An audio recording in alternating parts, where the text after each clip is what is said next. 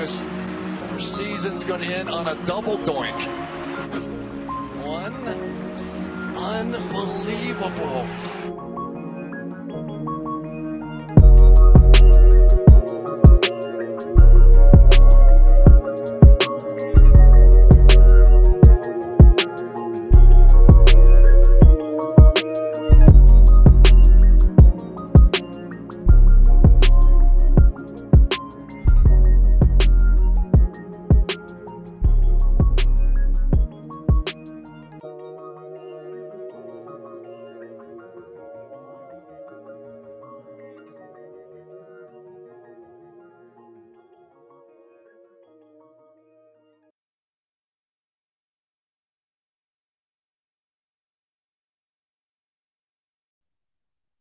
Attention listeners, are you ready to be blown away? You asked for it and they listen. Our friends at Manscaped just relaunched the Ultra Smooth Package. It's back, baby. Your new favorite tool and complement to Lawnmower 4.0 to keep your boys smooth while looking and feeling their best. This specialized groin shaving kit is here to help you buff, protect, and shave your most sensitive areas.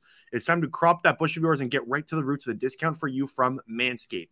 Get 20% off and free shipping using code DOINK. The legends who introduced the electric ball hair trimmer are bringing back the razors so you can be set and trimmed from front to back. Men, you no longer have to bore your lady's razor for that precise trim. Step one, grab your handy-dandy Lawnmower 4.0 and give your boys a classic trim to your liking to get the loose hairs out of the way, and then take out the Manscaped Ultra Smooth Package to make your package the perfect package this summer. The crop exfoliator infused with ingredients that can soothe, clear, and keep the skin on around your groin feeling refreshed. The crop exfoliator can help reduce the risk of ingrown hairs in your delicate places. The crop gel, see where you're shaving with our unique clear shaving gel just for the groin. With 4 essential oils, it's like a spa treatment every time you shave. And now it's time to shave the crop shaver. Was designed for shaving the groin area with confidence. 3 precision blades include extra wide lubricating strips and a pivoting head for the ultimate groin grooming experience. Get 20% off and free shipping. Use code DOINK at manscaped.com. That's 20% off and free shipping. Use code DOINK at manscaped.com. We also want to thank BetterHelp for sponsoring today's episode. Not everyone is someone they can lean on and talk to. That's where BetterHelp comes in. With BetterHelp, you have access to over 20,000 professional licensed therapists. It's not a crisis time. It's not self-help. It's professional therapy done securely online. BetterHelp will assess your needs and match you with your own professional licensed therapist. If you ever search for a counselor in the area, you know it can take weeks or even months just to get a phone call back. With BetterHelp, you can start communicating as little as 48 hours. BetterHelp is committed to facilitating great therapeutic matches, so they make it easy and free to change therapists if needed. You deserve to prioritize your mental health this year, so get 10% off your first month at BetterHelp.com/DoubleDoingPodcast. We want to thank BetterHelp for sponsoring today's episode. Today's episode is also sponsored by CoolBet. CoolBet is the most transparent gaming company in the world. CoolBet also provides the best odds in Canada with world-class customer service. For first-time users, use the button code DOINK, D-O-I-N-K, DOINK, for a 100% welcome bonus of $200 when signing up with CoolBet. That's code DOINK, and CoolBet will match your first deposit up to $200. Give our friends at CoolBet Canada. Follow on Twitter, Instagram, and Facebook at CoolBet Canada. CoolBet. Stay cool and bet responsibly. And welcome back to another episode of the Double Doink Podcast. My name is Brendan Deek. Thank you so much for tuning in today, guys. If you haven't already, please hit that subscribe button. It would be greatly appreciated. You can also rate the podcast and review the podcast wherever you listen to your podcast. It would also be greatly appreciated. We are talking strictly Indianapolis Colts today on the podcast, and I'm happy to be joined by Mike Chappell, who covers the Indianapolis Colts for FOX59 and CBS4. Mike, how are we doing? Pretty good. How you doing? I'm doing well. Can't complain. I had pizza for lunch, so I'm in a good mood. I haven't had lunch yet. I'll do that later, but I work better when I'm hungry. There you go.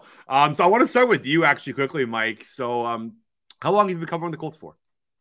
I started in 1984. I was in Anderson, Indiana, which is about an hour from here. And when the Colts moved here, that's where they held training camp. And then I moved to the Indy Stars. So since they moved here, I've been connected with them. So it's been a long ride. Was this like when you were coming up in the industry, was this a dream job for you? Did you want to be a beat writer for this long? Like, is this kind of how you envision your career going, or? It just sort of happened. Okay. Again, I was in the town. They held their first training camp, and I was a backup guy for several years. And then the other guy moved on or retired. I can't remember how exactly John left the beat. And I've been doing it full time as the beat guy since like 1988 or 89. Did I aspire to be this? It just sort of worked that way. And then once you get into it, you enjoy it and you just keep doing it until they tell you to quit doing it. Yeah, there you go. All right. Before we kind of get into the team, I know just some kind of news around the city. So Indianapolis will be the host of the Combine for the next couple of years. Good for the city, bad for the city. What's your take on that? Yeah, it's good for the city. The projections are always, fuzzy. I've talked to the Visit Indy guys, and they anticipate every year it's about a $10 million. It's basically a convention. The city sees it as a convention, like so many others, and it draws, I don't know, 3,000 or 4,000 NFL types with coaches and GMs and all this, and scouts and medical people. And then you've got the 300 and some players. So for like a week, Indy is the epicenter of the NFL. Mm-hmm. So it's good for the city. It's been here since '87. Indy does it really well. This isn't what's funny is the league. Indy's done such a good job. Jeff Foster runs this. They've done such a good job that other cities want it because they see the exposure you get. Well, this isn't like the draft where you go from year to year and city to city, and you're not taking anything other than the backdrops and all that. Well, with the Combine, you're talking, you need a facility. Lucas Oil, everybody's got a facility. But the way it is downtown in Indy, anyone who's been here, everything is right there. It's mm-hmm. right there. It's walking distance. And more important, the medical stuff is right there. So if all these guys, when they get, x-rays or re-exams, they put them in a van and they shoot them 10 minutes down the street. So it works. It'll be here 2 more years. And, the league wants to rotate it, Dallas, LA, whatever. And it sounds really cool to do, but it's just the logistics and all the things that you need to have to make it work. This is still a part of the player evaluation. Yeah. That's what this is for. But it's gotten so popular that it's prime time, it's fan experience. So the league, being what they are, a great marketing tool, they're trying to maximize what Indy's turned this into. What's not broke, don't fix, right? Like, why move it? That's the thing. But again, when other cities see how well it works, again, look at how the draft has been so popular, moving from Philly, Chicago, Vegas, and Nashville. That's cool, but you're not talking apples and apples when it comes to the Combine and the draft. But we'll see where this goes. But right now, for 2 more years, it's here in town. Okay, we're gonna start with a couple former Philadelphia quarterbacks. This is a Double Doing podcast, Mr. Chappell. So we got to start there. I want to start with Nick Foles. He signed a 2-year deal with the Indianapolis Colts. What's your I know it's still kind of new, so what's kind of your instant, reaction to the Colts? There were things that they needed to have done. They've addressed a lot of issues in the offseason, but veteran backup was one they needed to do because after you get Matt Ryan, the other quarterbacks haven't thrown a pass. Yeah. So then all of a sudden Nick Foles is released by the Bears, and he was immediately on the Colts radar. He was. He and Frank Reich, as you know, have a tight relationship that started in, 2017. Mm-hmm. So it's a perfect fit, and it's kind of crazy. And from what I've seen, it's a very reasonable. It's like $2.5 million, $3 million with incentives the first year. So that's very reasonable. And it's an insurance policy. You do this with the idea, we hope he never plays. Yeah. I mean, that's, and Matt Ryan has missed 3 games in 14 years. But this is a team that believes it's ready to do something. They thought that last year, and they were almost, we'll get to that in a minute. Mm-hmm. But they think this is, with the moves they've made, that they're ready to contend at least for the AFC South. And I'm not saying playoffs are bust, but they need to make a strong push. And if they're not competing for the AFC South or a playoff spot in December, somebody will have some answering to do. And the backup quarterback gives you that insurance in case your quarterback goes down for a game or 2. So, Nick, the best football of Nick Foles' career was when Frank Reich was calling plays, right? Like, right. When they were when it was a playoff run, Nick Foles, of course, went on an absolute heater in the NFC Championship game in the Super Bowl. And that was a lot to do with Frank Reich, the play calling, the RPO kind of style offense that he ran. So I can easily see why this was kind of enticing for Foles to go back there and enticing for Frank Reich to bring him back in, right? Like, it was just kind of a match made in heaven. Right. So let's kind of move over to the past quarterback of the Indianapolis Colts, and Carson Wentz. So We got to go there. We got to go there, Mike. I'm sorry. But was the Colts moving on from Carson Wentz more his play on the field or the problems he caused off the field? Do you think it was maybe a mixture of both? What's your kind of read on that? Yeah, both. And I don't mean that to be a cop-out answer, but you can't point to one thing. And, the owner has been, as you've probably seen, vocal. Oh, yeah. Probably more so than any owner.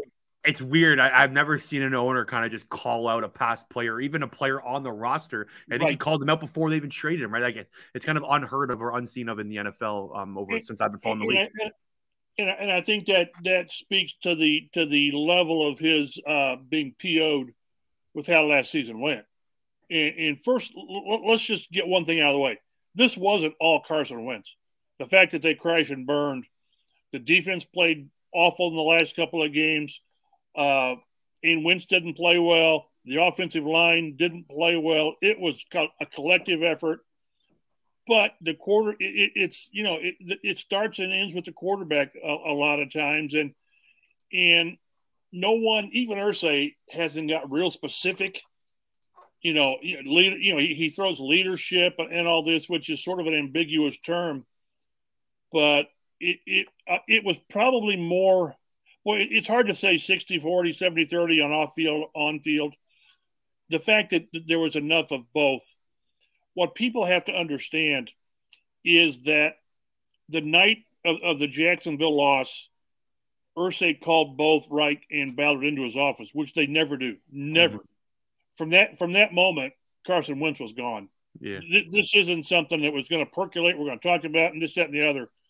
I think it took a little bit of time for Chris Ballard to accept it. Maybe not real long because, he saw things sort of like Irsay did, and maybe not to the extreme. And I'm sure Frank needed a little more talking, but this isn't a democracy. This is everybody's votes not equal. Dictatorship, baby. It is, and good or bad. You know what it is, and this was going to happen. What people need to understand also is they were going to cut Carson Wentz regardless, and they did. When they traded him, they were prepared to cut him and eat the whatever it was, the $28 million and all that, and just without knowing who the next guy was. Does that tell you the level of angst by the owner? And then they got the Washington Commanders to step in and give them a couple of draft picks, and oh, by the way, take on $28 million. So I think they deserve great credit for making the best of a bad situation. But keep in mind, they created the bad situation last year by being wrong on Wentz. So it's great they moved on, but they don't deserve a total pass because they went with Wentz last year. And I tell you, a lot of us here were in favor of it cautiously, but we were in favor. We thought maybe this guy can be the long-term answer, and it just didn't work out.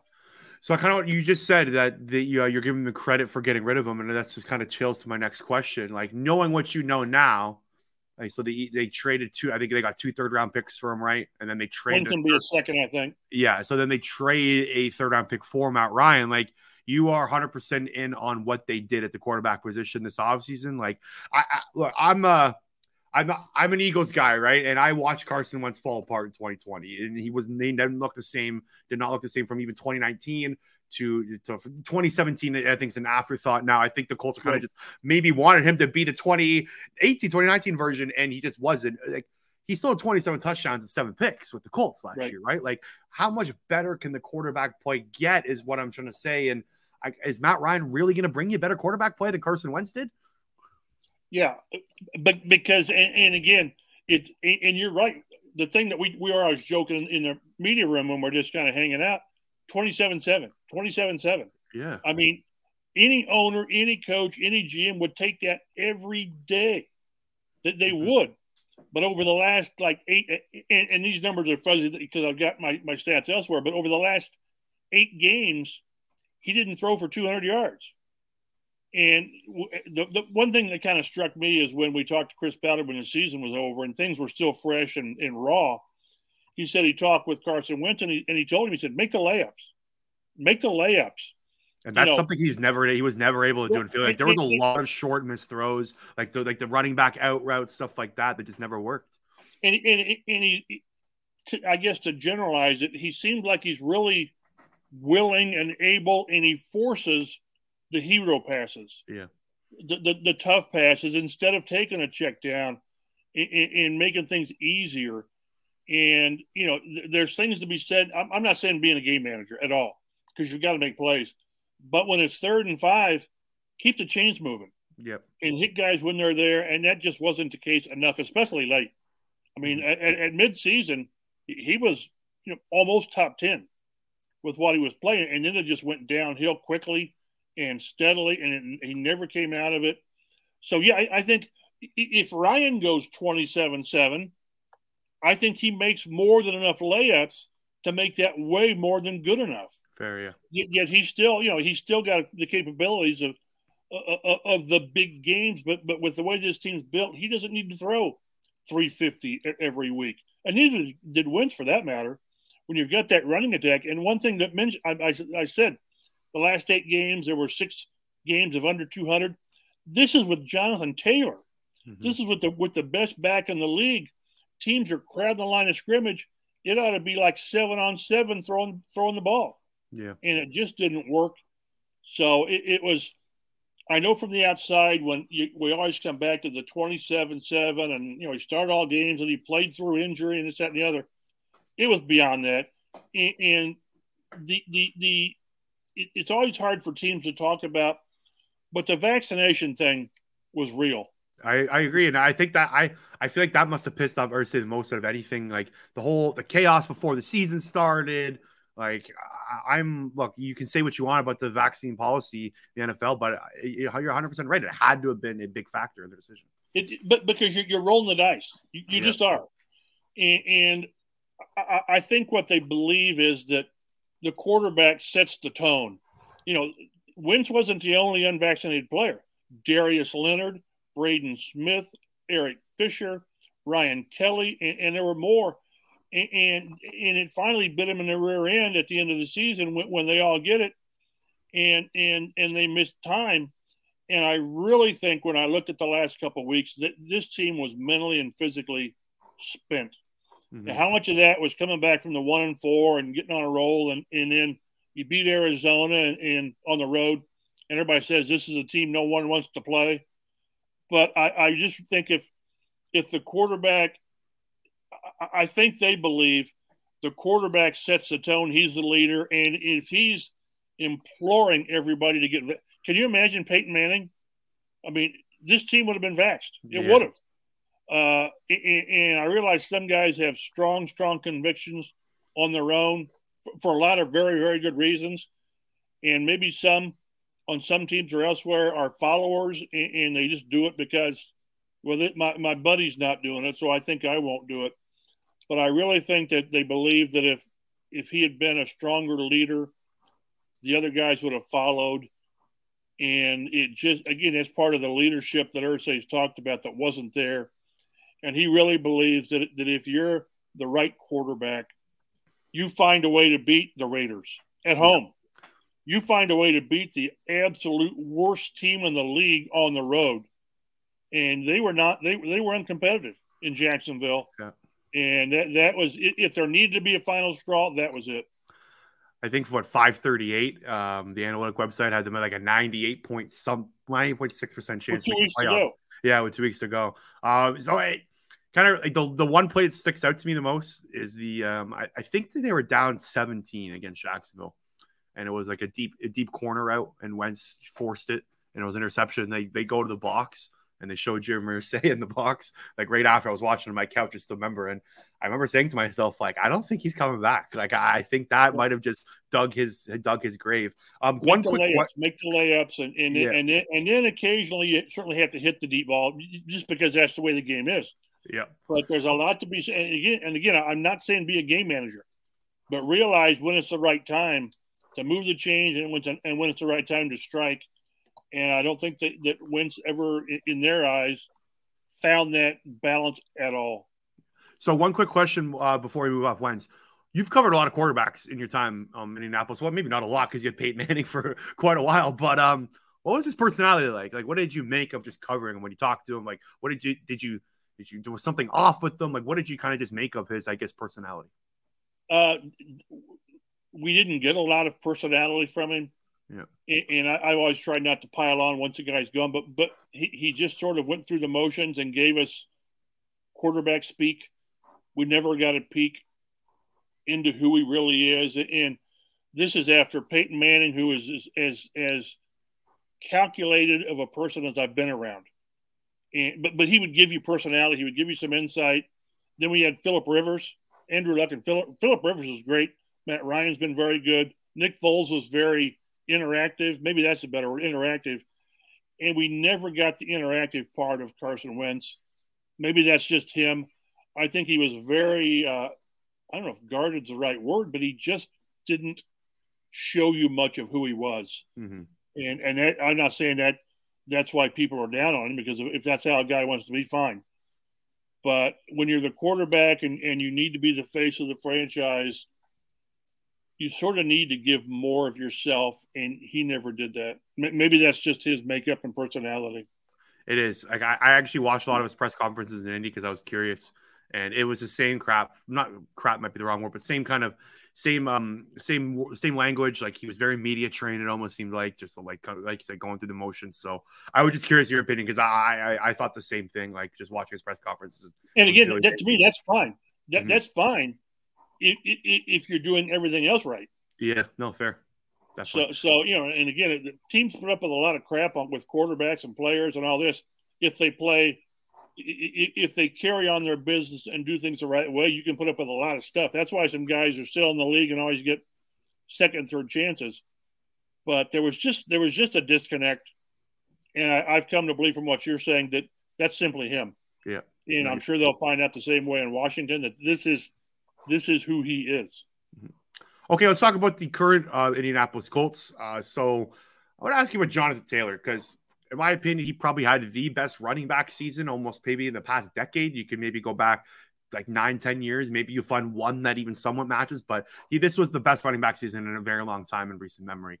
Is it replicable, Mike? Like, can this happen again? Can he kind of go back to the 2021 form? Because again, like he was on a mission last year. He started somewhat slow, where it just sort of built up. But boy, once he got going at 100 yards, you're thinking, is that all you got? It reminded me of Peyton Manning. He'd throw for 275 and 2 touchdowns. You say, is that all you got? And that's a pretty good day. Yeah, so Taylor got you numb to what he was doing. And I think it was the greatest running back season by a Colt. And these guys have had some pretty good players, Hall of Famers. He broke Edgerrin James' single season record. And people say, well, yeah, but he played 17 games. No, he broke it in the 16th game. Yeah. So he legitimately broke the record. And, yeah, I think he can replicate it. The numbers, I don't know. The touchdowns, what was it, 18 rushing touchdowns, 20 touchdowns. I think maybe not number-wise he won't, simply because I think they're going to get more from more consistency from the passing game. But he's going to get his touches. Part of his late second half season surge, more carries, more yards, was a reflection that they didn't trust Wentz. I hate to coming back to Wentz. Mm-hmm. Against Buffalo, he threw for 58 yards. I mean, 58 yards. And against the Patriots, they were on the verge of blowing them out, but they couldn't get the passing game going. So I think that the passing game, if it's more consistent, they won't lean on Taylor quite so much.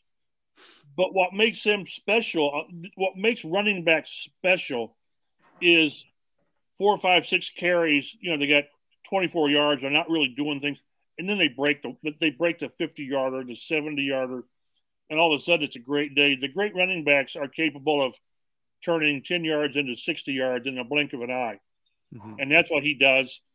Can he stay healthy? That's what you have to worry about. Is running backs get hurt because they get hit. Mm-hmm. So, but he's durable. He's a good kid. He's a really good kid. So he can replicate it, I guess, but it's going to be difficult. It's funny. So like, there's a stat that I like to use, EPA per play. So it's basically an analytics stat that's showing how much points you're putting on the board. The Colts they led the league in EPA per rush, 0.065. The next team was the Seattle Seahawks at 0.025. So just to put in perspective, like they lapped the next team like in just rushing ability. Like that's why I was just like saying, like I don't know, like if they can replicate this with a better quarterback play, like you're well, laughing, right? and also again, he's running the last half of the season with the passing game not working, so people are crowding the line, and the offensive line had a bad season. It really did because they were banged up. You know, right tackle Braden Smith, one of the best at his position, was banged up most of the year. Left tackle Eric Fisher never really got into form, and Quentin Nelson had injuries. So this line never really played to its level.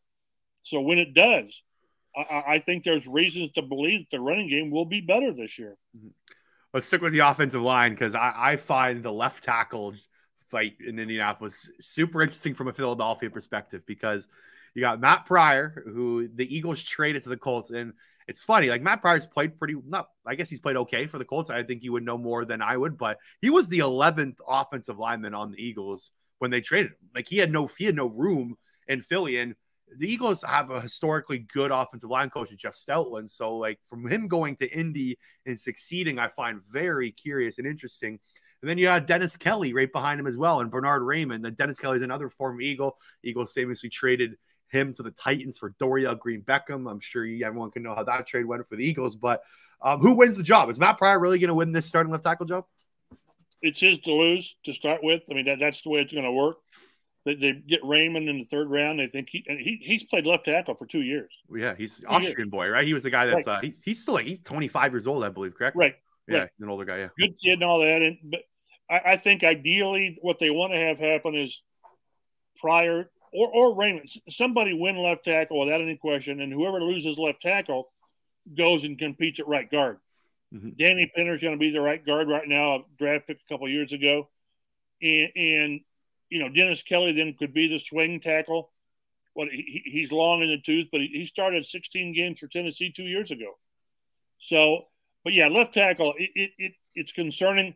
I don't mind being concerned about the uncertainty at right guard. Left tackle's different. It's you can cover up a lot of concerns. Left tackle, if you've got a weakness at left tackle, we saw last year with Eric Fisher. He gave up a handful of sacks, a lot of pressures, and if a quarterback can't trust left tackle, it's just tough. And I've heard how you got that immobile Matt Ryan.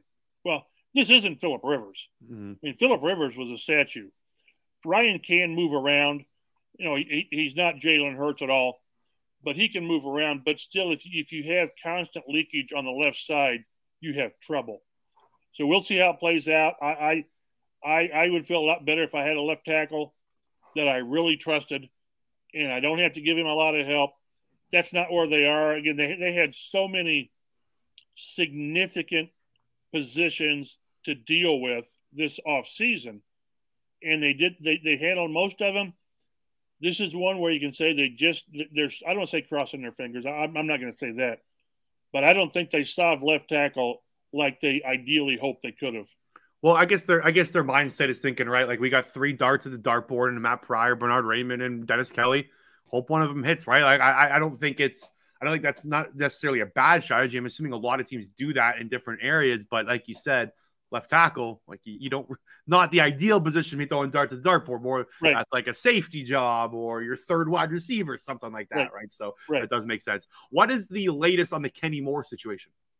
Well, again, he's there, but he's not participating, and I'm guessing that's how it'll be next week in OTAs as well, and then we'll see during the mandatory minicamp.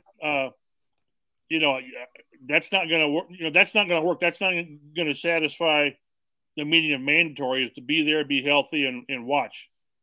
I don't know what the team does if that's the case. I think that if they find the guy, that accelerates and intensifies the situation. But the team's sort of in a tough situation. He's got 2 years to go on his contract, and yes, he's underpaid. And I'm for players getting as much as they can get it, because when the team's done with you, they're done with you. Yep. Well, they gave him this 4-year extension in 19 before he really became that cornerback. And they sort of overpaid early, and now he's underpaid. So I don't know what they do. I think they're not really eager to set a precedent with a guy with 2 years to go, because there is sort of a way you do these things.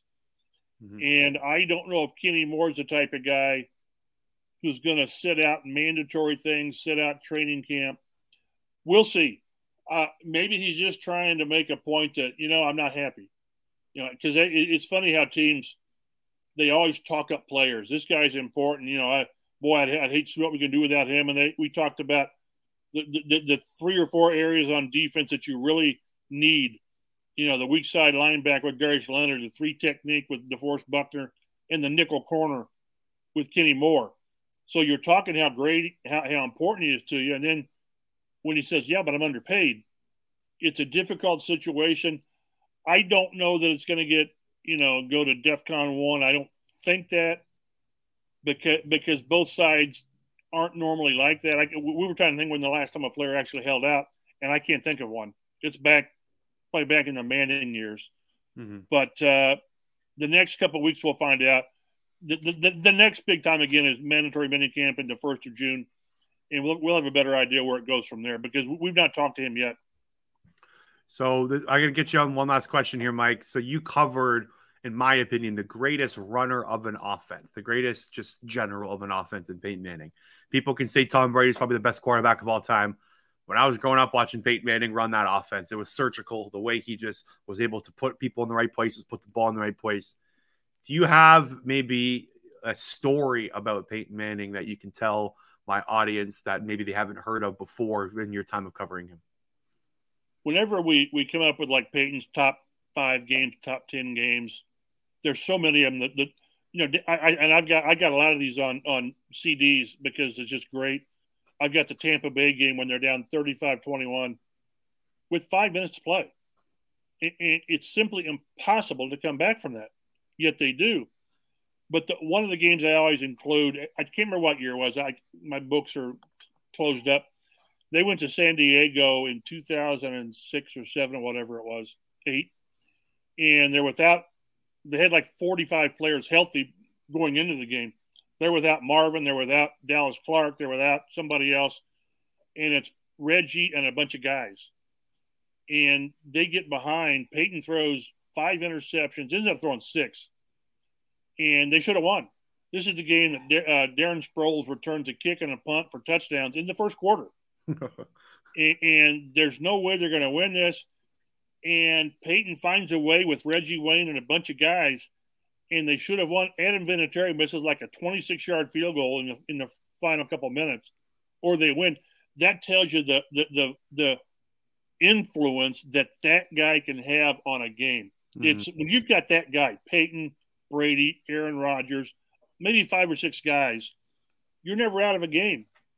And the one thing that struck me about Peyton, and maybe the fans don't understand or appreciate it, but the media does, a lot of times, including the San Diego game, it's a late night game, so that we're done at, I don't know, midnight, and we got deadlines. We've got deadlines back when we had deadlines. And he comes out with still got his eye black on, still got his uniform on to talk to us because he knew we had deadlines. How many quarterbacks have the presence to realize, they got a job to do, so we just got beat. I had a bad game. Let's talk to the media. So many times Peyton did that, and from the media, we always said, hey, Peyton, appreciate it. Yeah. And, again, anyone who's been in that situation understands what that means to have a quarterback take 5 minutes to do that for the media. Yeah, you can obviously – quarterbacks have bad games. Sometimes don't talk to the media. It sounds like you was a pleasure to cover, and just congratulations on a terrific so far of your career. I know there's still plenty of years left, but you're great, I guess, idol to people that want to be a beat writer and cover this league, because doing this since 1984. It's a totally different landscape now, but it's fun. Mike Chappell, please tell my audience where they can find your work. FOX59, CBS4.com, and then my Twitter is mchappell51, and we just keep plugging away. As long as the check's clear, we keep working. There we go. Mike, thanks for doing this, man. Appreciate it. Thank you.